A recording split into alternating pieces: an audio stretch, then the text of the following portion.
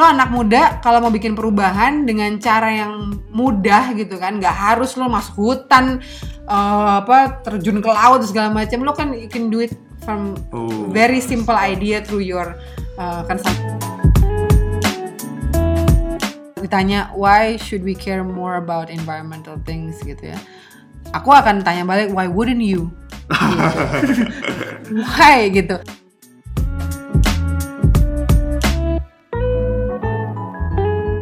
Kita minum apa? Kita mandi pakai apa? Pakai air. Air tawar. Kita bergantung pada air tawar. Air tawar itu cuma 1% loh sedunia ini dan diakses oleh 7,5 miliar orang.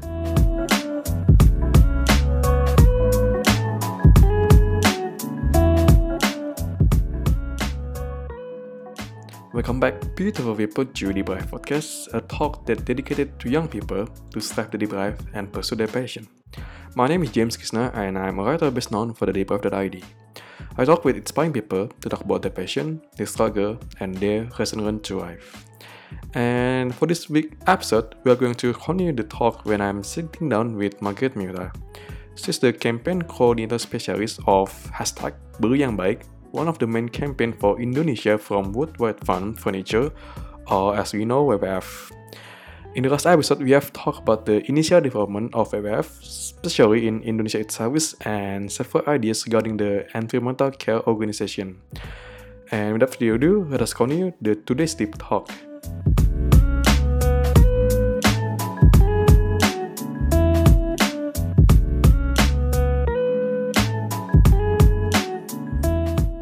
Selanjutnya nih Mbak, selain dari perihal campaign Beli Yang Baik nih, apakah ada hal-hal unsur personal ataukah emang gara-gara Mbak ya kenapa sih masuk NGO itu sendiri kan Beli Yang Baik tuh kan gara-gara lebih ya adalah unsur-unsur personal dari menurut Mbak sendiri selain dari campaign itu sendiri ada nggak? Unsur dari personal sendiri kayak? Kalau menurutku personally aku juga merasa tercerahkan ya dengan kampanye Beli Yang Baik. Awal masuk WWF, sebelum masuk WWF, aku nggak terlalu aware dengan isu-isu sustainability seperti yang aku pahami sekarang gitu. Iya. Tapi masuk di WWF, waktu pertama kali masuk WWF, aku ngurusin urusan seafood. Dan akhirnya kenal dengan istilah sustainable seafood yang ramah lingkungan itu seperti apa, dan lain sebagainya. Itu tahun berapa Mbak? 2009. Okay. Aku masuk 2009. Terus kesini-sini, jadi belajar tentang komunitas-komunitas yang lain.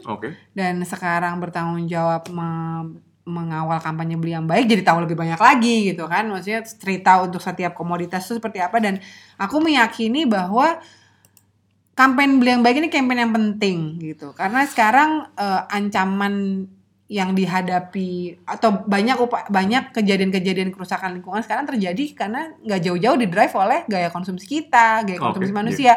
Karena jumlah manusia sekarang kan makin banyak ya, populasi manusia itu banyak dan gaya konsumsinya itu cenderung yang boros dan tidak menyadari dampaknya terhadap lingkungan tadi itu. Makanya kita terus-menerus meminta, kita terus-menerus memanfaatkan, menggunakan sumber daya alam tanpa kita tahu bahwa sekarang kondisinya sudah cukup mengkhawatirkan. Kayak gitu. Jadi personally aku merasa campaign ini sangat penting. Campaign ini orang perlu tahu, perlu dengar dan perlu mendukung gitu kan, untuk keselamatan kita juga gitu kan, untuk sustainability manusianya sendiri gitu. Kita bisa umat manusia bisa terus-menerus hidup sampai generasi-generasi berikutnya. Kayak gitu. Tadi ini mungkin lebih agak personal.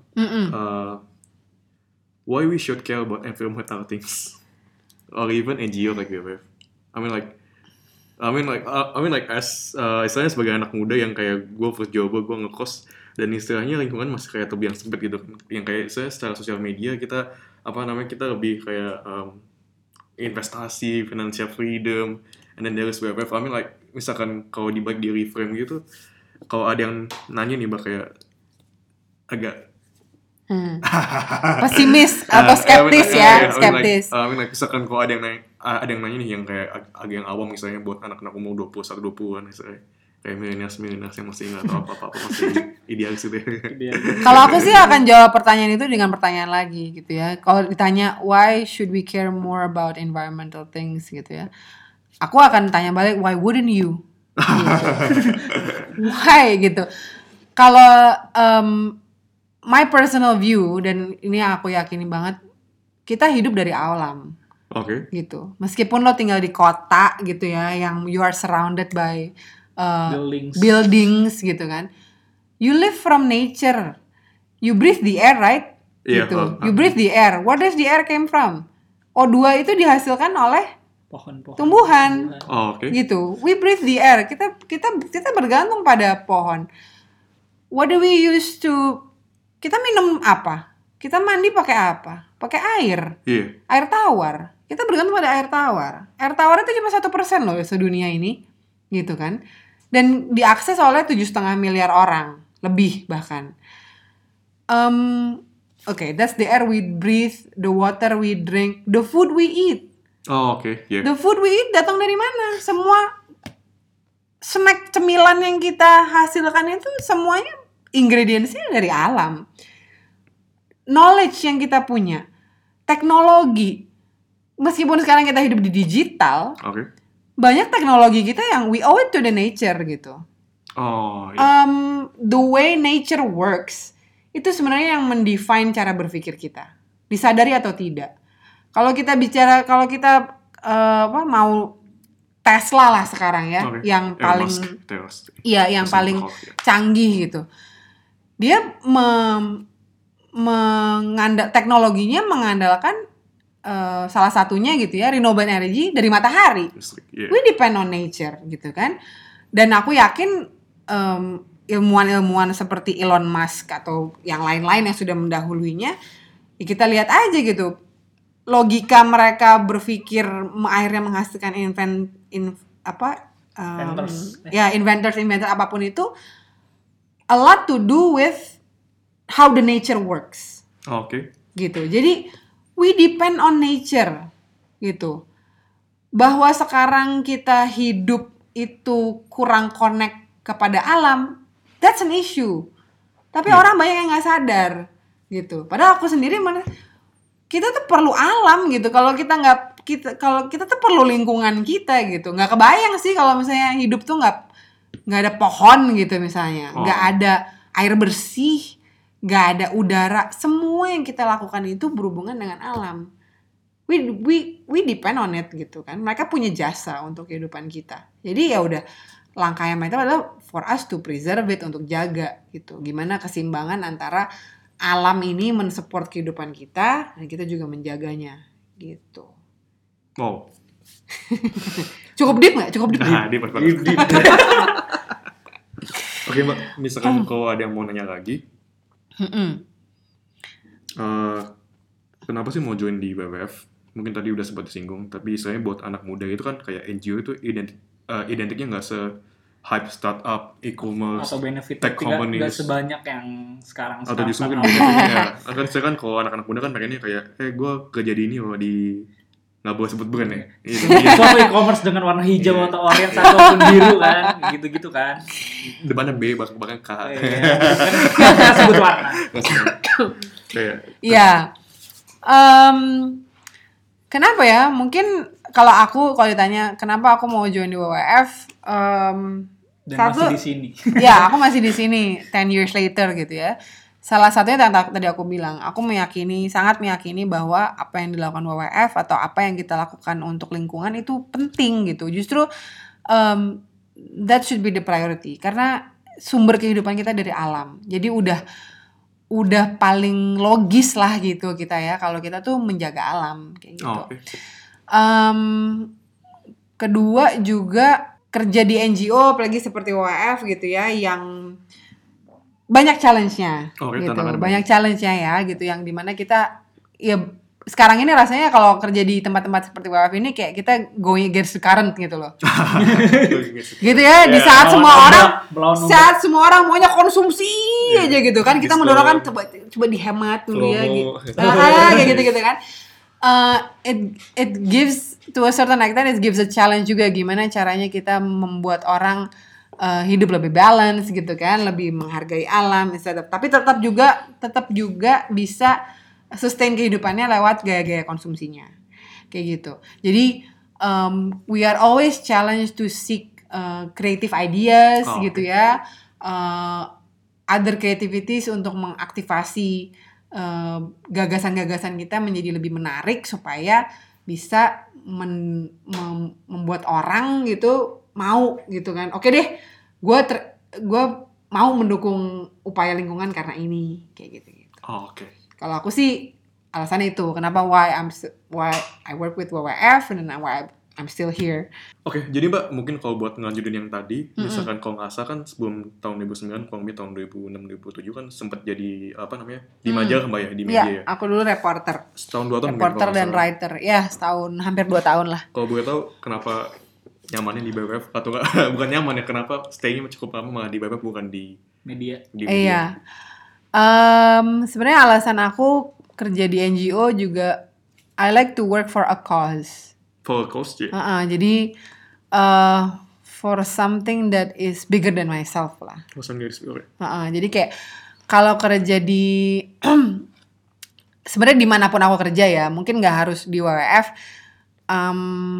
Aku akan selalu mencari hal itu, kayak gitu. Personally itu that's my personal reason gitu. Jadi buat aku kerja itu bukan cuma untuk sekedar dapat gaji, gitu ya, bisa menghidupi diri sendiri atau keluargaku gitu, atau anggota keluarga materi lah, bukan untuk itu aja gitu kan, tapi harus something yang I have to contribute gitu. I have to contribute to my environment, I have to contribute to the society, I have to contribute.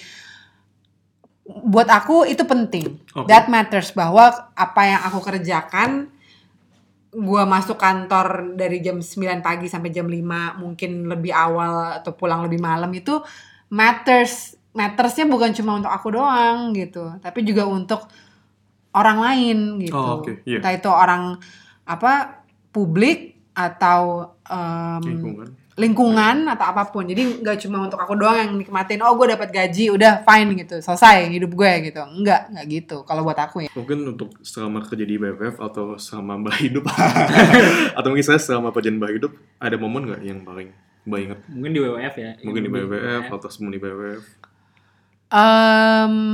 Mungkin momen yang paling di WWF sih banyak ya, momen-momen belajar. Kalau di WWF tuh pertama kali kenal tentang isu sustainability gitu kan, pernah trip ke remote islands di daerah timur sana gitu. Tapi mungkin yang one of the most Jakarta Timur. Kasih remote island Indonesia Timur. Remote island. Tapi mungkin one of the most memorable things in my life adalah yang what leads me to work in WWF eventually adalah trip jauh pertama itu ke Wakatobi. Sebenarnya itu trip jauh pertama kali in my life tuh ke Wakatobi. Itu aku berinteraksi dengan pristine nature. What's that? Pristine? Alami gitu loh ya. Maksudnya alam yang belum tersentuh. Yang belum banyak tersentuh sih, tapi nggak sebanyak itu gitu kan, dan masih ketemu tuh bukit Teletubbies gitu kan, yang wah hijau biru bener-bener keren banget lah pokoknya. Dan disitulah pertama kali aku ngerasa connect to nature tuh di situ. Connect to nature itu ngomong itu ini ya hashtagnya connect to earth, connect to nature, karena ya sebelum itu aku hidup ya di kota aja gitu kan, day in and day out. Gue anak kota, gue anak urban gitu kan. Tapi pertama kalinya menyaksikan dengan mata kepala sendiri, alam real nature tuh seperti ini gitu, dan itu amazing banget rasanya gitu kan. Langsung kayak ngerasa dapat panggilan gitu kan. Kayaknya this is where I belong nih gitu kan. Udah, terus dari sejak saat itu dari beberapa kejadian, pertemanan segala macam, akhirnya membawa aku kerja di WWF. Kebetulan waktu itu ke Wakatobi juga sama teman-teman WWF. Sebelum aku kerja di WWF tapi ya. Itu tahun berapa kamu? 2007.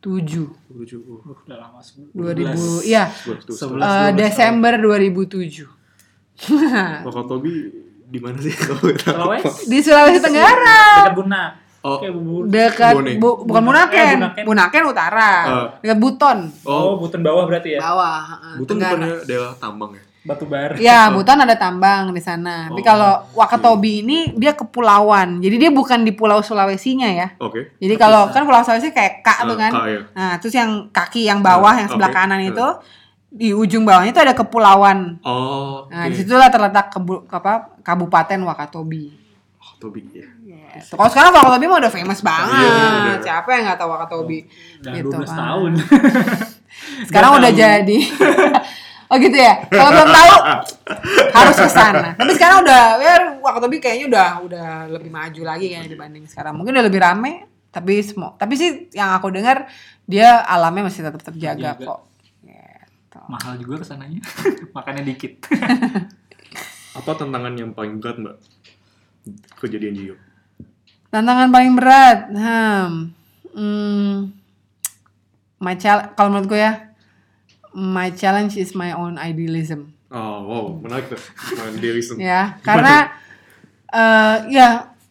kebanyakan orang yang kerja di NGO tuh umumnya adalah orang-orang yang idealis gitu ya. They want to see the world as how it should be rather than what it is. Gitu kan. Sementara kita tahu sendiri the world as it is itu is far more than what it should be gitu kan. Bukan far more ya. Far less gitu ya. Far less gitu. Kalau sekarang ini gitu kan. For certain issues. Far less than what it should be. Apalagi kalau kita ngomongin soal lingkungan gitu kan. Jadi menurut aku sendiri tantangan terberat adalah berhadapan dengan itu going against the current itu loh. Gitu ya. To change people views, to change how people see the world, to change people priorities gitu kan, supaya orang lebih memprioritaskan lingkungannya daripada dirinya sendiri gitu kan. Nggak salah sih memprioritaskan diri sendiri, tapi ketika kita memprioritaskan diri sendiri dengan cost dan mengorbankan lingkungan itu yang untuk beberapa hal itu yang kita hindari kayak gitu kan. Tapi kan banyak orang juga nggak tahu. Nah itu kalau nggak tahu sih masih nggak apa-apa ya. Another big challenge adalah ignorance. Ignorance ya kayak kita nggak sih kayak anak-anak. Lu sih gue anak-anak muda yang baru kerjoba kayak ignorance tuh gini ya. Ignorance tuh udah tahu tapi nggak peduli gitu. Nggak mau udah tahu ini jelek. Gitu ya. Udah tahu pakai plastik itu it's harmful for the environment dan ada solusinya yang better. Tapi karena ignorant jadi udahlah cuek aja gitu kan. Itu tuh. Hal-hal ignorant kayak gitu itu tuh that's a very big challenge. Itu yang bikin kita ngelus dada gitu yang kayak tapi nggak apa-apa, that's a challenge gitu ya. Itu yang selalu what keeps us going, bikin gemes gitu loh gitu kayak gimana ya caranya supaya orang tuh nggak ignorant gitu kan gitu, selalu harus ada caranya. Jadi itu sih menurut aku selama ini sisi positifnya banyak banget. Mungkin dari awal dia omongin itu sisi positif semua kan, dari dulu yang baik, dari apa itu WWF, apa itu lingkungan, sampai target siapa aja itu kan udah sisi positif mungkin gitu ya Mbak. Sisi positifnya ya banyak banget. Aku ngerasa kerja di WWF atau kerja jadi bagian dari civil society lebih banyak manfaatnya daripada mudaratnya gitu ya. banyak manfaatnya karena aku ngerasa dengan hidup lebih sustainable itu bisa hidup lebih hemat gitu kan.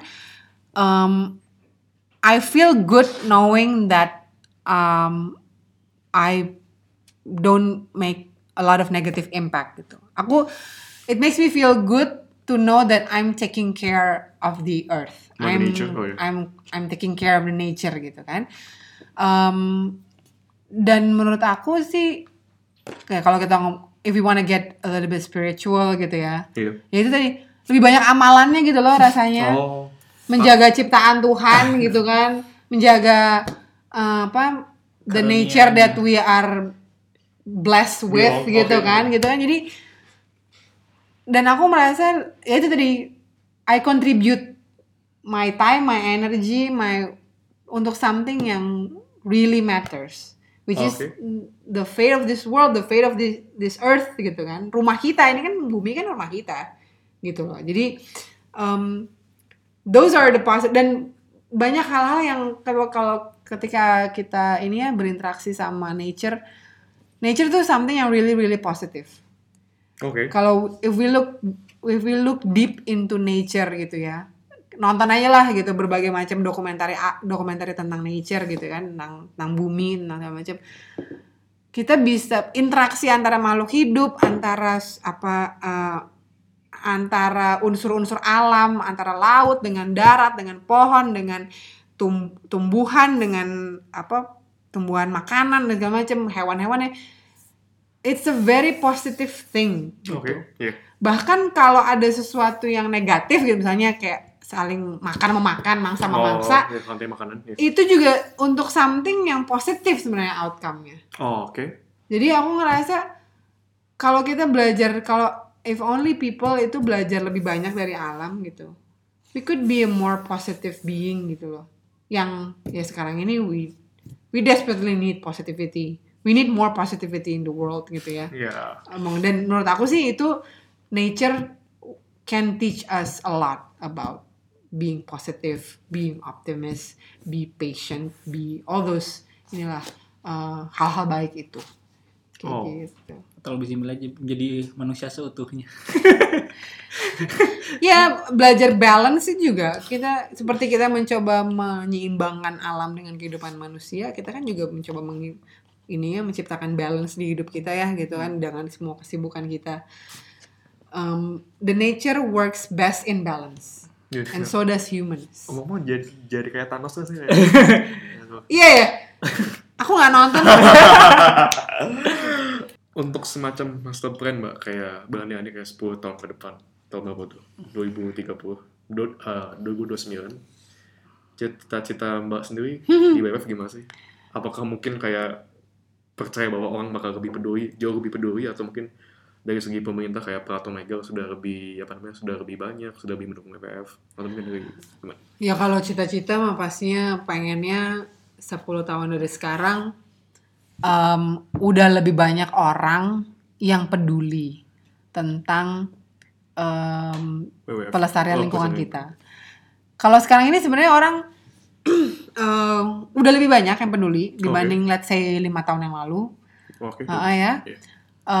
Pengennya yang jumlah ini terus meningkat kan 10 tahun mendatang, dan bisa menunjukkan kepedulian lewat action. Yeah. Kalau sekarang banyak orang peduli tapi gue mesti ngapain ya gitu. Terus apa yang bisa gue lakukan? Gue peduli gitu kan. Tapi masih pakai botol kemasan sekali pakai, kayak gitu misalnya. Padahal solusinya udah ada gitu. Let's say gue pengen 10 tahun lagi gue pengen lihat semua orang udah bawa tumbler sendiri kemana-mana. Gitu kan, orang bisa refill tumbler di mana-mana instead of beli air minum dalam kemasan gitu. Like those products may still be available, but it will be a last resort. Gitu misalnya. Atau orang udah kemana-mana yang namanya bawa tas belanjaan sendiri, ya itu udah comes as you go gitu, udah gak perlu dibilangin lagi gitu kan. Gue pengen lihat di retail store udah gak nawarin plastik bag gitu kan. Dan mungkin lebih banyak informasi yang menyebutkan produk ini berasal dari gini-gini. Jadi orang lebih aware gitu kan tentang barang-barang yang dia beli kayak gitu. Gue pengen lihat 10 tahunnya orang lebih in terms ya, kalau sekarang tantangan terbesar kita yang kita hadapi adalah consumerism. Pengennya sih dalam 10 tahun lagi orang Indonesia tuh belanja tuh lebih conscious gitu loh, gitu, nggak belanja nggak sekedar konsumsi, tapi lihat sekarang bandingin ya, aku merhatiin kalau orang belanja di negara-negara maju gitu ya sama di Indonesia. Orang Indonesia tuh kalau belanja tuh serba pokoknya yang penting banyak, yang penting cepat. Pokoknya if you go to a supermarket ya, you can really see people tuh semangat gitu loh belanja kan. Sementara kalau lo pergi ke beberapa negara maju, belanja tuh it really takes time. Karena orang tuh baca dulu gitu kan. Ini ingredientsnya apa, what is this made of, bla bla bla. Dan consciously beli barang tuh ya seperlunya. Kayak gitu. Beda sama kebiasaan orang Indonesia belanja gitu. Apalagi ketika ada diskon. Kalau ada diskon, kalau bisa beli Kalau ada duit, habisin dah duit. Ya, misalnya kayak gitu kan.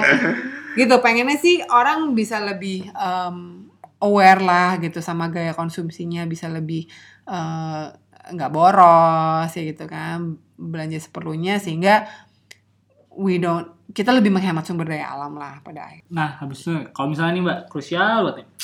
Kalau misalkan punya 1 menit nih untuk ngomong ke semua orang, apa sih yang kira-kira Mbak pengen omongin? Apa tentang WWF atau tentang lingkungan atau kayak gimana sih Mbak jika diberikan 1 menit? Tapi gue bukan berarti gue harus pidato 1 menit kan? Ya. 1 menit waktu ke semua orang. Itu pertanyaan random yang aneh kita yang setiap orang di depan pasti harus menjawab. Aku sih pengen bilang soal yang tadi itu, betapa kita bergantung pada alam ya, bahwa we need to create balance between human and nature gitu, bahwa sekarang kondisinya tuh imbalance gitu, and we need more balance gitu kan. Jadi dan itu bisa kita lakukan dengan hal yang dari kehidupan kita sehari-hari gitu.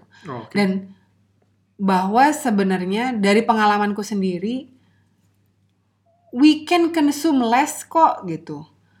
Kita sebenarnya nggak butuh segitu banyak barang lagi. Seorang individu itu kebutuhannya itu tidak sebanyak itu gitu kan.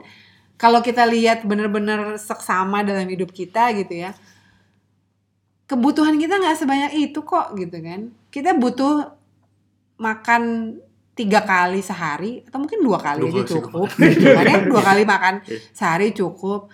Baju yang kita pakai itu kita bisa pakai untuk jangka waktu yang lama. Kayak gitu kan. Banyak produk-produk pembersih yang kita pakai yang bisa lebih alami. Produk-produk pangan yang kita butuhkan banyak yang bisa diproduksi secara alami. A lot of our decisions to use things or consume things itu sebenarnya banyak didikte juga dari pihak-pihak yang menghasilkannya kayak gitu. Cuma kita terpapar oleh itu, kita terdoktrin dan terbiasa akhirnya terbiasa to fill ourselves with things kayak gitu. Yang mungkin kalau kita pikir-pikir perlu nggak sih sebenarnya gue gitu. Dan terus kadang-kadang kalau kita udah punya gitu ya, kayak kita drive, yang ini gue belum beli lagi, tapi it's just the same thing. Cuma mungkin beda model, beda gaya, beda. Ini lebih baru. We're constantly looking for hal yang baru. Ada yang baru. Padahal yang lama tuh masih bisa juga dipakai. Lebih ke prestige gitu. nggak sih Mbak jadinya? Iya, itu sih mungkin kalau gue bisa kasih pesan sama 1 menit itu dari pengalaman gue ya, gitu kan. Kayak kita tuh bisa banget consume less, bisa banget gitu kan. The sake of balance. Iya, it's just a matter of kitanya mau mengajak diri kita sendiri, nggak membujuk diri kita sendiri untuk mengendalikan itu. Misalkan kalau Mbak bisa ngomong sama diri Mbak yang masih SMA mungkin. Apa yang bakal Mbak ngomongin? SMA ya. Iya, kan SMA kan zaman-zaman kita bingung kan. Iya. Susah nggak bingung sih. Mencari jati diri lah. Saat-saat mencari jati diri. Sebenarnya sih gue pengen bilang don't take things too seriously. Cuma I would say that to myself now juga. Ya. Gimana? Tapi iyalah maksudnya masa-masa SMA ya mungkin lebih banyak enjoy to be more in the present kali ya. To be more in the present. Ya, lebih cherish apa yang ada di depan mata. Mungkin. I think so, itu. Oke Mbak, misalkan kalau ada ya teman-teman kita atau yang dengerin di Drive ini, ada yang berniat atau yang mungkin yang sudah terjun ke dalam dunia NGO atau yang environmental care organization lainnya, ada ini nggak Mbak, hal yang harus mereka tahu atau tips and trick atau yang sebagai seorang yang udah senior di bidang ini atau yang udah menghalang buana di persilatan WWF? Satu hal yang gue pelajari itu setelah 10 tahun ya, sebenarnya lebih sih 10 tahun ya, tapi kira-kira 10 tahun lah berkecimpung di NGO gitu. Kerja di NGO itu bener, kalau buat gue tuh melatih kesabaran dan kebijaksanaan. Jadi gue tuh belajar jadi orang yang lebih bijak dan belajar jadi orang yang lebih sabar gitu karena challenge-nya banyak banget kan. Tadi gue udah bilang gitu kayak going against the current, gitu kan. Melawan arus itu tidak semudah itu. Dan sebenarnya ini gue teringat sebuah pepatah yang gue pertama kali dengar, bukan pepatah sih, ungkapan lah ya. Gue denger ini waktu sebelum gue kerja di NGO malah, tapi itu waktu gue kerja di NGO gue kedenger lagi. In English it's cooler, kedengeran lebih keren. Like a clever man overcomes problem, but a wise man avoid problems. I used to consider myself clever gitu ya, pintar. Tapi pintar tuh takes you as far as overcoming problem. Akan lebih baik kalau lo bisa menghindari masalah itu sebelum lo terjadi. Jadi saya kayak kalau orang pintar tuh kepentok masalah, kena batunya, dan berubah, gitu kan? Dan itu yang biasa terjadi ke banyak orang. Ya kan? Most of us itu seperti itu. Mesti kepentok dulu, kapok gitu kan, baru merubah caranya. Tapi hal yang lebih bijak atau menjadi orang bijaksana itu adalah yang nggak harus kepentok dulu gitu. Lo hindari sampai lo kepentok, tapi lo udah lakukan yang baik. Kayak gitu. Kementoknya dalam konteks apa mungkin, Mbak? Atau suatu masalah. Lu udah nggak punya sumber air lagi. Lu udah nggak punya sumber makanan lagi. Baru deh tuh lo mikir. What have you done gitu kan? Tapi kan kita nggak harus nunggu sampai itu dong gitu. Kita nggak harus nunggu sampai seluruh sumber daya alam kita habis dulu, baru kita belajar untuk melakukan yang lebih baik. Ya, iya. Lebih preventif daripada perbaikan. Nah itu, mencegah lebih baik daripada mengobati. Jadi ini, dokter dong. Mbak, misalkan kalau teman-teman kita yang mau lebih tahu jauh tentang WWF, bisa akses mungkin ada Instagramnya atau kontak, atau mungkin kontak Mbak sendiri.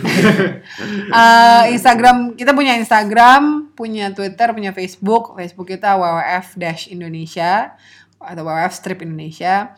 Terus IG kita WWF_ID. _ID. Twitter juga WWF_ID. Website kita di www.wwf.id. Kalau mau hubungin aku bisa ke alamat campaign@wwf.id. Campaign@wwf. Nah itu all things campaign. Jadi kalau ada yang mau tanya soal kampanye beli yang baik, mau ada yang tanya soal kampanye illegal wildlife trade, mau ada yang tanya soal kampanye gajah, kampanye harimau, kampanye tentang climate and energy atau apapun lah gitu ya, mau ngajak campaign bareng mungkin gitu, silahkan kirimkan email berkorespondensi sama kita di campaign@wwf.id.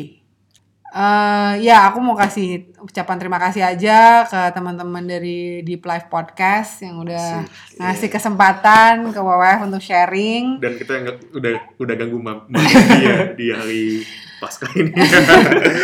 Ngasih kesempatan ke aku secara pribadi dan atas nama WWF juga untuk sharing tentang banyak hal, tentang pengalamanku kerja di WWF, tentang kampanye WWF.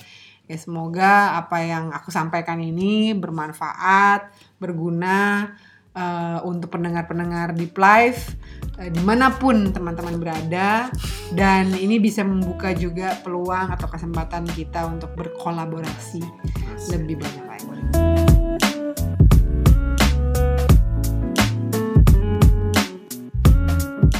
That is it folks for today's episode. Dan seperti biasa, misalkan kalau kalian punya masukan, saran atau kritik, bisa langsung follow Instagram kita di deeplife.id.